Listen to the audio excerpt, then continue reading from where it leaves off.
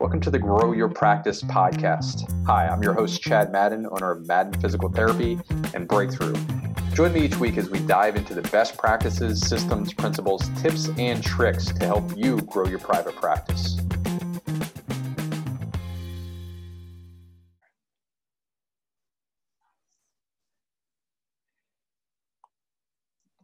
Hey everybody, Chad Madden here with the Grow Your Practice podcast. And today we have a special guest, good friend of mine for the last, I believe, going on 13 years now. Yeah. And our guest is Mike Fink. Mike is the department chair, head of the physical therapy program at Lebanon Valley College here in central Pennsylvania. We've also worked together here at Madden and Gilbert Physical Therapy. And we're going to be asking Mike a lot of questions around what he has seen in research and the value that we're bringing to the marketplace as physical therapists. So welcome to the podcast here, Mike. Oh, thank you very much, Chad. I'm glad to be a part of it. And yes, 13 years. I can't believe we're over a decade in friendship and working relationship together. So it's exciting to be here and be a part of this. Yeah, that I combined, I think that was about 7 kids ago for us. That is.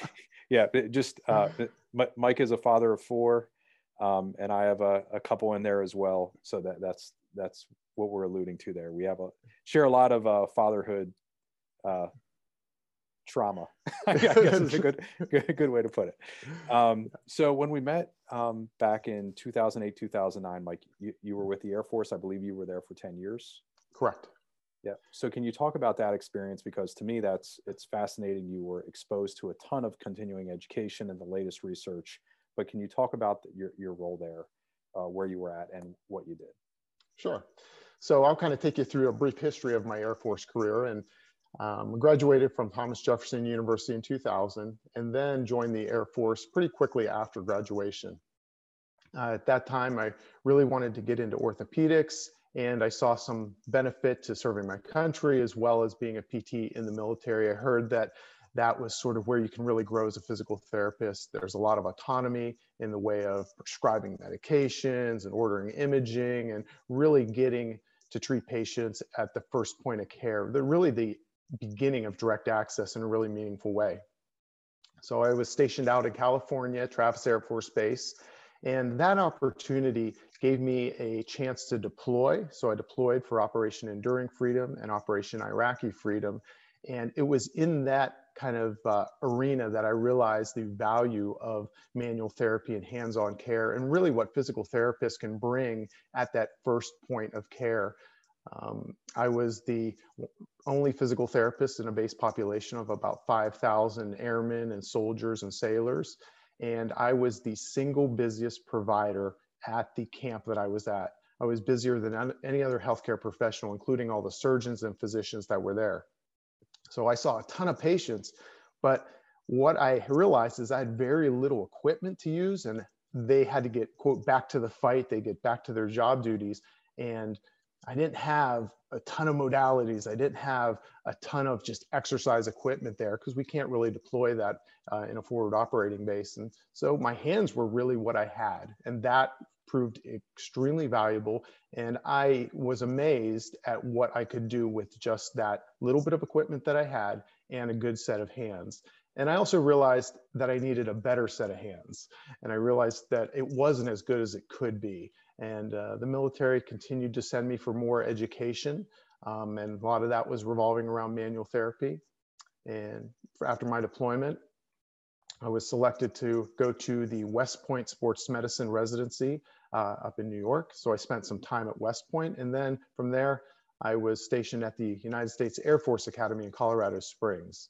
And that's when we met shortly after my duty station there. I came back to my home state of Pennsylvania. And we'll go on to how Chad and I met, but it was sort of serendipitous to say the least. Yeah. Hey, podcast listeners, when we make assumptions about others, it's just not fair. In spite of that, I'm going to make an assumption about you. You have a growth mindset. You want to help more people, leave a bigger impact, build a better practice. Am I close? If I'm right, then I have a unique offer that I think you'll be interested in. But first, if you're a regular listener, you probably know that this is brought to you by Breakthrough, the leading platform for private practice growth. Breakthrough's mission is to help people in pain get back to normal, live healthier, and do it naturally. The best way to do this is by empowering private practice owners like you to grow your business through direct to consumer marketing. If you're a practice owner with a growth mindset, you'd benefit from a risk free consultation with a breakthrough growth expert. Go to getbreakthrough.com/podcast offer to take advantage of this unique opportunity. On that call, you'll learn the key principles of how practice owners are helping more people, creating a bigger impact, and building better businesses with Breakthrough systems. As an added bonus, the team at Breakthrough is giving a $50 Amazon gift card to any of the podcast listeners who attend this growth consultation. Sign up for your growth consultation and $50 gift card at getbreakthrough.com/podcast offer. Again, that's getbreakthrough.com/podcast offer.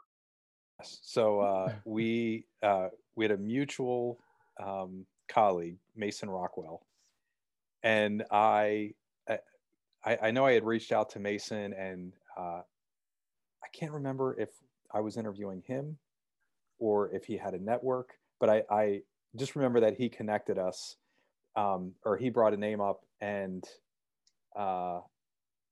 maybe it wasn't you at first, and then yeah. Do you remember the story, the details of what happened?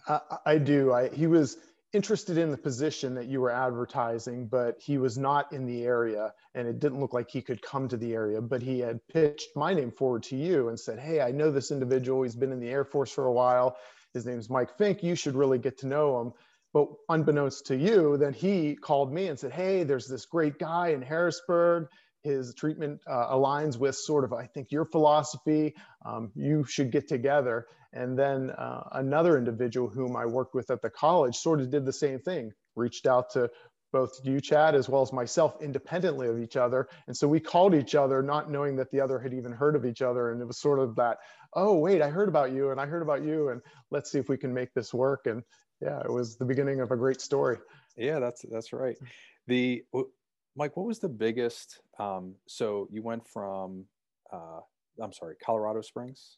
Colorado Springs. Yep. So you were in Colorado Springs, and I recall in the early days when we were talking, you would walk in at 6 a.m. and there was a line of 35 people there or something like that, waiting to be seen.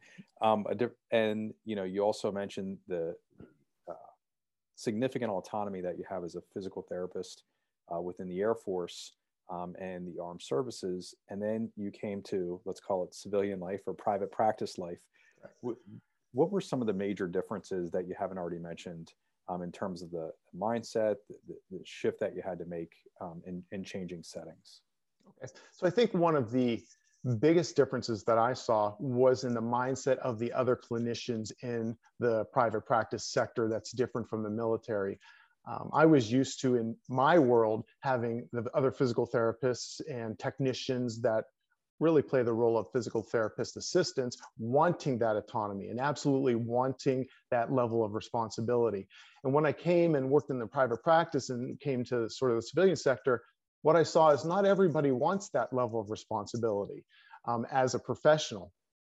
And not everybody also believes or could see the value that we could bring forward of seeing patients that acutely or that soon after injury. So it was a little bit of the culture change and the mindset that was different. And I think that was just from past experiences that they hadn't seen what could be possible, and the job satisfaction that increases when you have that level of responsibility and really can see the outcomes in a much more positive way, because almost anything that comes out of literature says the closer we can get to the point of injury, the better the outcomes can be. And so that's what we always want to do, is we want to get close to that point of injury. That's great. The other thing that because we're now 20 plus years into our professions, we've seen a lot of change, and I'm not sure what the amount of manual therapy training that you had at Thomas Jefferson. Perhaps you can comment on that, but at least with my peers, as we were going through whatever college or university it was, and most of my friends were doing masters of physical therapy at the time.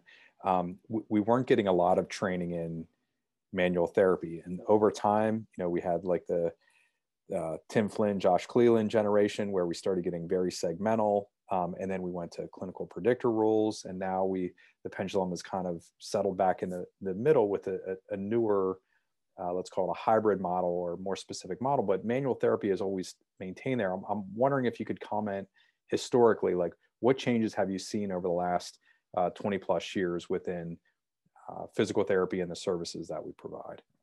Okay. Chad, I, much like you, did not have a lot of manual therapy coming out of physical therapy school. And most, if not near all of my manual therapy training came through the military, came through those educational opportunities while I was in the military. So yeah, we come from sort of the same lineage in that respect. I do see that manual therapy, if we can go historically back even before you or I graduated, manual therapy had a pretty significant place in physical therapy. However, I think many of the individuals that were leading the way in manual therapy really put it on a pedestal, made the traditional physical therapists feel like it was almost unattainable without decades and decades of practice. So I think that was part of the problem, is they put it so far away from what a new graduate or a novice clinician could actually attain that it was this gap. And I think they wanted to keep that gap because that gap actually created some star power for them and kind of kept it within their realm. And I think because of that, many physical therapists felt like we had enough other resources that could get patients better that we could almost give it away or do without it. And I think that happened early on. Then we realized we gave away like the golden ticket and, oh, now we need to bring it back. And a bit of the influence from those individuals that taught it was saying that we really need to be specific. We need to be so precise because vague and ambiguous doesn't do us any good, that it really took on sort of an osteopathic type of model. And so can we rotate, can we flex, can we extend each segment in the lumbar spine or thoracic spine?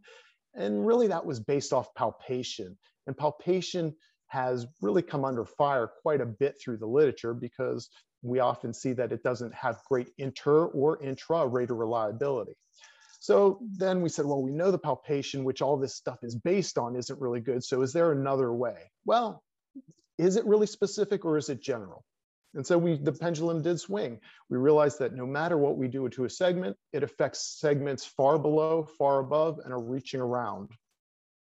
And I think it almost, as you said, swung the pendulum in the other direction, gave us almost too much reason to just be general, to not even try to be specific and just do these long lever type techniques. And then we realized, no, we should try to be as specific as possible, understanding that it does have a global general effect. And then we really start bringing in the interregional or regional interdependence that it does reach into different areas of the body. So that's where things are kind of right now, is we're looking at how do we become specific, understanding that it reaches beyond the specific area that we're trying to reach. Also understanding that we're probably not as specific as we think we are or would like to be. And then the next element of that is how do we pick the right technique? And then how do we assume that their patients are going to get better if we do a given technique? That's great. So there's a, let's call it a more developed, a more mature decision tree today than we had 10, 20 years ago. Absolutely. Yeah. And I can recall a mutual friend of ours, another physical therapist who I believe was making fun of me, and they said that I would probably do a first rib mobilization on somebody with plantar fasciitis, which was that will just forever stick with me. But that was the general phase of the pendulum swing for sure. That's great. So the other thing, Mike, I want you to talk about a little bit before we get into trends that you're seeing within the marketplace right now, and specifically education and physical therapy career is research. I'm not sure exactly where I got this from. I was trying to find it, but I believe you were published multiple times. I think one time that you had like 4 published papers in 3 months or something like that in peer-reviewed journals. Can you talk a little bit about that? How what you're looking at in not only your career, but how that has evolved and where you think the research is going in the future? Okay. So That is correct. I've done quite a bit of research. I think this conversation needs to start out with what people may not understand about publication and research is it's much like the news media. We want to publish things that are sensational. We want to publish things that are positive. So there's a lot of great research out there that never gets published because it's not any of those things. It's not sensational. It's not going to really increase readership, though it's actually very important. And I heard a statistic that says 75% of published articles show a positive outcome in some way. And there's a whole body of research that shows negative outcomes or no outcomes that aren't published because it's not sensational. So that's one thing, that if we really truly think that what we're reading in published articles is pure in every sense of the way, that's not the way it is. These publishing companies have to survive. They have to have readership. They have to have income. And different publications focus on areas that they consider their niche. So they're going to find articles, and there may be two articles that are not at the same level, but the one that's at a lesser level aligns more with their journal. So they're going to publish that one and forgo the one that's actually a higher caliber. So that sort of sets the stage. And I don't think a lot of people understand that. They just sort of say research is this all end all be all, but it isn't. It is a business as well. So we have to understand that. So now the research is looking at manual therapy, its immediate effects, its long-term effects, the difference between those two, and more importantly, how do we select techniques to give the best outcome, or how do we weave those techniques together to yield the best outcome? And that really has created a whole generation of what we call clinical prediction rules. We sort of talked about that a little bit earlier, but how do you select the right patient and how do you select the right treatment and match those two together? That's where the research is right now. And we have quite a bit of great clinical prediction rules that really lead us down that pathway of here's the best technique for this ideal patient. That's great. And that even traverses physical therapy. I see that in cardiac care, especially just only because I'm reading the research with my family heritage. We'll leave it at that. But reading a lot there. I've seen it in diabetic studies in particular. Yeah, clinical predictor rules are pretty uniform across all medicine and healthcare right now in terms of research. They are. And when we're looking at most clinical prediction rules and predictor rules, they have one common criteria in almost all of them, and it's time. Time from onset of injury or time from onset of symptoms. And it's shortened time, meaning patients have better outcomes with hands-on care, manual therapy, if it's closer to that onset point. So if we look at clinical prediction rules for that would be for the lumbar spine and highlight a positive outcome from a manual therapy technique driven at that, it's again, short time. Same thing for the thoracic area as well as the cervical area. So that really plays into the argument of why direct access is so necessary, because direct access saves us the very thing that is embedded in almost any clinical predictor rule, which is time. Smart. Out of curiosity, is there any way to access the research that is not published? That is actually very difficult. I can tell you a personal kind of saga of looking at published research. There was a dissertation, a doctoral dissertation done by someone down in Africa, and I had to go through a library to create an interlibrary loan, to get to their library, to photocopy it. And it took like 7 weeks for me to get part of this thesis that I needed. It's actually very difficult. And if they don't publish an abstract, it's virtually unknown. So there has to be some nugget that you can latch onto that then you can use as sort of your first clue to find the rest of it. Okay, fair enough. We're in the information age, but it's not complete information. Correct. Got it. The other thing that I wanted to ask you about, Mike, and I want to set this up in kind of a funny way, but this was a private owner conversation that I had, a conversation I was having with a private practice owner, and they were struggling with hiring. It's a real problem right now. We do have a shortage of well, workers across the board today, but in particular healthcare. There are predicted to be huge shortages here moving forward. Demand is increasing greater than the supply of DPTs that are graduating or any other clinician, frankly.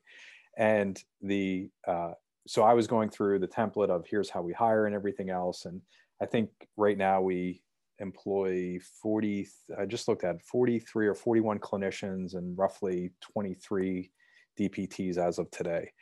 And I was talking with this owner. I said, here's the format, do this. This is how to think through it. And they said, yeah, but you have Mike Fink. I said, well, hold on. I was like, let's just take a step back here. And I said, this is how we work with Lebanon Valley College and now a few other universities. Temple comes to mind, University of Pitt, et cetera. And this is really what we're looking for in our student DPT program, as we're sharing manual therapy techniques over their clinical experience, et cetera. And this is how to set that up. But I know you understand both sides. So you understand the private practice sector and what we're looking for in terms of hiring entry-level DPTs. And you also get to interact on a daily basis with a couple hundred student DPTs. So can you talk about how to balance the two? And realize that the majority of this audience is private practice owners.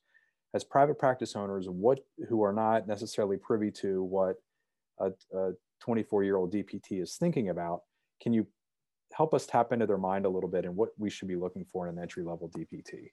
Yes. So there's two mindsets that are usually on polar opposites, on opposite sides of the spectrum, that create this lack of communication between private practice and academia. And I'll start with one. It's the private practice owner or the private practice clinician thinks that academia are just out of touch professors that live in an ivory tower that have no touch with reality, and they're teaching things from this textbook esoteric level, but they have no idea of how the rubber meets the road. That's one side. The other side is from the professor side that says, oh, the clinician or the private practice owner, they're just worried about one thing, that's the almighty dollar. They're not worried about treating patients. They're not looking at research. They're not doing the best evidence. They're still the dinosaur running off what they learned 20 years ago. And it's this opposition that keeps people coming into conversation with one another with already these false preconceived ideas. And so how this needs to happen is for what I would say is for the clinician, the owner, that's the audience that we have here, is to understand or realize that the professors are trying to understand the relevancy. Some of them do better than others, especially if they're still treating, but really, even if they're treating a minimal amount, they might not be as in touch. And it's part of the clinician's job is to help educate those academics to understand where the dynamic is right now. And the other side of that with the academics as well, because there's great clinicians. And I always see the irony in that is we as professors have no problem sending our students out for their clinical rotations, having the clinicians educate them. But then at the same moment, you're going to find some that actually hold this mindset that the clinicians aren't quite to the level of the academics. So I think recognizing that is the first stage. And the second part of that, I would say, is many clinicians are lab instructors, TAs. So they're embedded into the academic system. And if you have any individuals that have interest in that, or even if they don't, I would encourage you to foster that personal growth, but also foster that connection, because that can be the pipeline to the inside. And what I always tell students, at least my students at the end of graduation, is I said, many of you will work for companies that are staffed by your lab instructors. And what you don't realize is you've been going on a 3-year interview that you had no idea. They saw your true colors, they saw your work ethic, they saw your intellect, they saw your promise. And that is really the truth. And I think, at least to bridge the gap of private practice and academia, is to build that relationship, not kind of be in silos and wall yourself off from each other. This podcast is brought to you by Breakthrough, the leading platform for practice growth. Breakthrough has helped over 1,500 healthcare practice owners leave a bigger impact in their communities and grow a larger business. As the founder of Breakthrough, I've developed a library of educational resources on practice growth, These are based on my learnings from my own experience as a private practice owner, plus the experience working with thousands of other owners in the Breakthrough community. If you have a growth mindset and you're hungry for free resources to help you grow, check out Breakthrough's Resource Hub. Go to getbreakthrough.com/resources, where you'll find on-demand trainings, tools, templates, planning guides, and a host of other free resources. Again, you can find these at getbreakthrough.com/resources. If you're interested in getting direct support with your practice growth, you can request a free growth consultation at getbreakthrough.com/podcast offer. Guilty as charged. I'm we'll say a bit more wise now, but yes, Mike, you've been significantly tolerant of my ignorance, so thank you. We'll leave it at that. And it's probably wonderful for you when you get to go to an event and interact with a couple hundred private practice owners and listen to how wonderful we all talk about academia, those in academia, right? Yeah. It's great. Very well said. So you talked about that. I know for us years ago, especially when there was a great disparity between what universities and colleges were teaching in their programs regarding manual therapy, the one differentiator for us is I would just interview them. We would do a working interview where they had to treat me. And I think that was a little nerve-wracking for many to go through. But we at least got to see the thought process and what the base level of manual therapy skills were like if they were not already had done a rotation here. Can you talk about that? Can you talk about the advice that you're giving?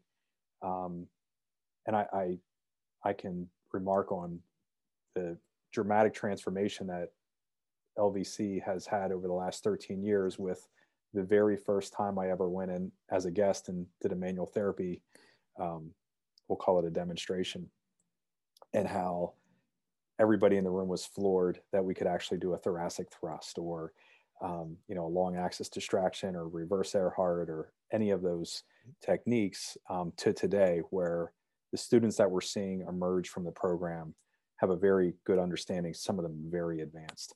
But can you talk about that? So I'm an employer, I'm going to hire a DPT. How can I evaluate the manual therapy skill that young DPT is bringing to the table? Okay, so that I have very strong thoughts on this, and as I do with many things, Chad. So the first thing is where in the program are they beginning to be introduced to that? What you'd want to see as an owner, as a clinician, is that it would be introduced in the earlier stages. And why do I say that? Because the earlier hands-on manual therapy care is introduced, the less innate fear that people have of it. And that's what we're really seeing, is this new generation doesn't fear it like the older generation, like our generation, Chad, that had not had it in school. And we were told how dangerous it was. And there was lectures upon lectures about precautions and contraindications and all the big, bad, and ugly. And when I talk to individuals and ask why they're not using hands-on care, it really comes down to two reasons. Either one, they're afraid of the unknown, they're afraid of the outcome, they're afraid of really many things that they can't even put a label to, or they just aren't trained. The training part, that's an easy one. The fear, that's the more of emotional barrier. And so that has nothing to do with skill or lack of skill. That is just the emotional baggage that sometimes we bring with us. And the younger generation really has that fear taken away. So the question that I would ask would be, where is it layered into the program? The earlier on it is, the less fear surrounds it. Because if you wait till the end, it's almost like you have not got the ability to safely do this unless you've been through this ladder of events. So earlier on is better. The second is when you talk to the professor that teaches it, really see if they're fearful, because whatever that professor embodies, everybody else will embody as well. They become a shadow of that person that's in front of the stage. And so just make sure that they are comfortable with it. And the third thing is be specific. When you ask, do you do manual therapy, or do you teach manual therapy in your academic program? A lot of people say yes, but manual therapy is such an umbrella term that can be anything from like petrissage and effleurage, basically the massage type strokes, to the thrust techniques at the cervical spine. And so really, where in that spectrum are they teaching this stuff? And how much, I guess another thing I'll add is how much time is devoted to it. Because manual therapy is a psychomotor skill. It's not just an intellectual knowledge-based component in a program. So you have to put the time in so individuals feel comfortable, competent, effective, and efficient with doing this stuff. So we're back to the clinical predictor rule is time. Once again. Time. Yep. Once again. Wonderful. So the other thing that I want to ask you about, Mike, is it has been a little bit controversial. I think it has died down in our profession a bit, but there was so as manual therapy was rising to prominence or had its second life a few years ago, there was a bit of a counter movement within the physical therapy community against it. And this line, I believe it can be traced back to an early Robin McKenzie training video, which was something along the lines of, we never, when we can, we want to avoid manual therapy because it makes the patient more dependent on us. Can you talk, and I know you have a very well thought out viewpoint on it, you've commented on it before, but can you share your philosophy with where manual therapy fits into the therapeutic process? Okay, yes, and you're right.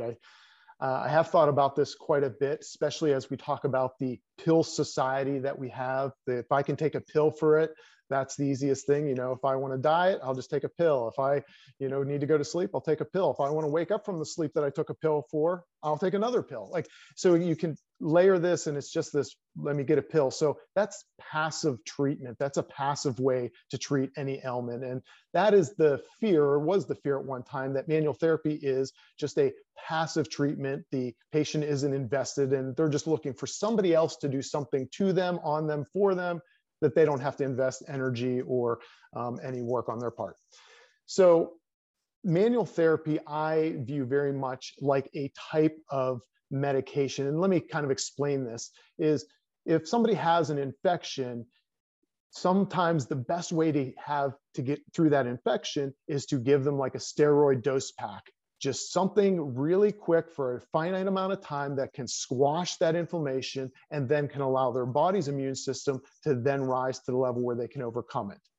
And so manual therapy, in my viewpoint, is kind of like the steroid dose pack. Sometimes for the pathology, the injury that's there, we need to do something to get the body in a position that then it can begin to heal. And I think the body has a miraculous ability to heal itself if we set up the right environment to allow it to do so. And that hands-on technique can set up that environment. Now, manual therapy in isolation, in almost every research that you'll see, falls far short of manual therapy combined with therapeutic exercise. So those are part and parcel. But manual therapy really has a role in the early stages of care, where we get that problem sort of under control. And then as we draw down the manual therapy, we increase the therapeutic exercise. Where in the early stages, manual therapy might take more of the treatment plan than therapeutic exercise, but we definitely want to draw that down, the manual therapy down, increase the therapeutic exercise, and that's what the patient's then going to be able to do on their own, or to self-manage and self-maintain that level of achievement that they've sustained. So if you don't have that second part, if you don't have the therapeutic exercise part, you will create a dependent scenario. And in some ways, you may actually look like a different profession other than physical therapy. Very fair. Great. So do you have any manual therapy courses coming up? Yes, we do. We are filling up the spring with, we have our cervicothoracic 1 course, we have a lumbopelvic 1 course, and then we have cervicothoracic 2, lumbopelvic 2 courses, and we even have upper and lower extremity courses as well. And it's go ahead. I was just going to say, and those courses funnel into a certified orthopedic manual therapist certification. And if I can steal just a little bit more of the soundbite here, is what a lot of individuals like about this is it creates sort of a level playing field for their clinics, because that, rather than having one therapist schedule be super full and in demand and another's being a little bit light, it really creates parity, so then you can universally fill schedules. Yeah, with the thing that I've heard owners specifically talk about repeatedly is, I have 10 therapists, they're all doing their own thing. They've all had a smorgasbord of continuing education courses over the years, and they have different skill sets. I want to get everybody on the same playing field in terms of competencies. So that's just another way I've heard what you're saying, Mike. So Breakthrough Manual Therapy, you have a certification there. What's the best way for somebody to get in contact with you or learn more about those courses? Okay. So you can search us out on Breakthrough Manual Therapy courses, or if you want to really reach out to me as far as the academic side, you can always reach me by my email, which is Fink, F-I-N-K, at lvc.edu. So it's my last name, Fink, at lvc, which stands for Lebanon Valley College, .edu, which is the first three letters of the word education. Great. Manual therapy, there was another question that I have for you. It's gone. I do have a final question though. So this is a new segment, Mike, and you don't even know about this yet. But I have, Ben Wapker was a guest on our podcast, and he recommended these pod decks to me. So they're questions, some of them highly provocative. Don't worry, I took all the highly provocative ones out. But just pick a number, 1, 2, 3, 4, 5, and we're gonna. I'll pick 4. Great. So number 4. Oh, I went the wrong way. 4. What gives you butterflies in your stomach? What gives me butterflies? Well, I'll tell you. Other than this question. Yeah, other than this question. I think like most people, what gives me butterflies is when I'm sort of put on display. And sometimes you can feel like when you're sort of on stage and you're on the fringes of an area that you've really investigated or knowing. I think that's what a lot of people feel like butterflies, when they feel like they have a little bit of less than optimal competence, or they feel like they're maybe doing a little bit of that like imposter syndrome. And I say that because I hear my students use the phrase imposter syndrome a lot. And I know that they know so much, but it's their confidence sometimes. So maybe that kind of stuff. But I've been doing this for a while, and I'll tell you, leadership in the military shows you how to sort of cloak that, even if you're a little butterflied underneath. That's great. Mike Fink, thank you very much for doing this. I've enjoyed it immensely. You've covered a lot of ground from, really the whole scope of manual therapy and how it's evolved over the last 20 plus years, what employers should be looking for in terms of manual therapy skill set. I thought you dropped some really good nuggets there in terms of looking at what the department's actually offering within their curriculum. Some really smart insight on research articles and realizing what it is and what it isn't. And then I love the academia versus the private practice owner mentality. That was excellent. So thank you very much for doing this, Mike. Thank you very much for having me, Chad. It's been a pleasure. Remember to visit getbreakthrough.com to access our free resource library designed specifically for private practice growth. While you're there, make sure you register for a complimentary growth assessment to learn about potential opportunities for growth in your local market. Again, thank you for tuning into the Grow Your Practice podcast and supporting our mission to help people in pain get back to normal naturally.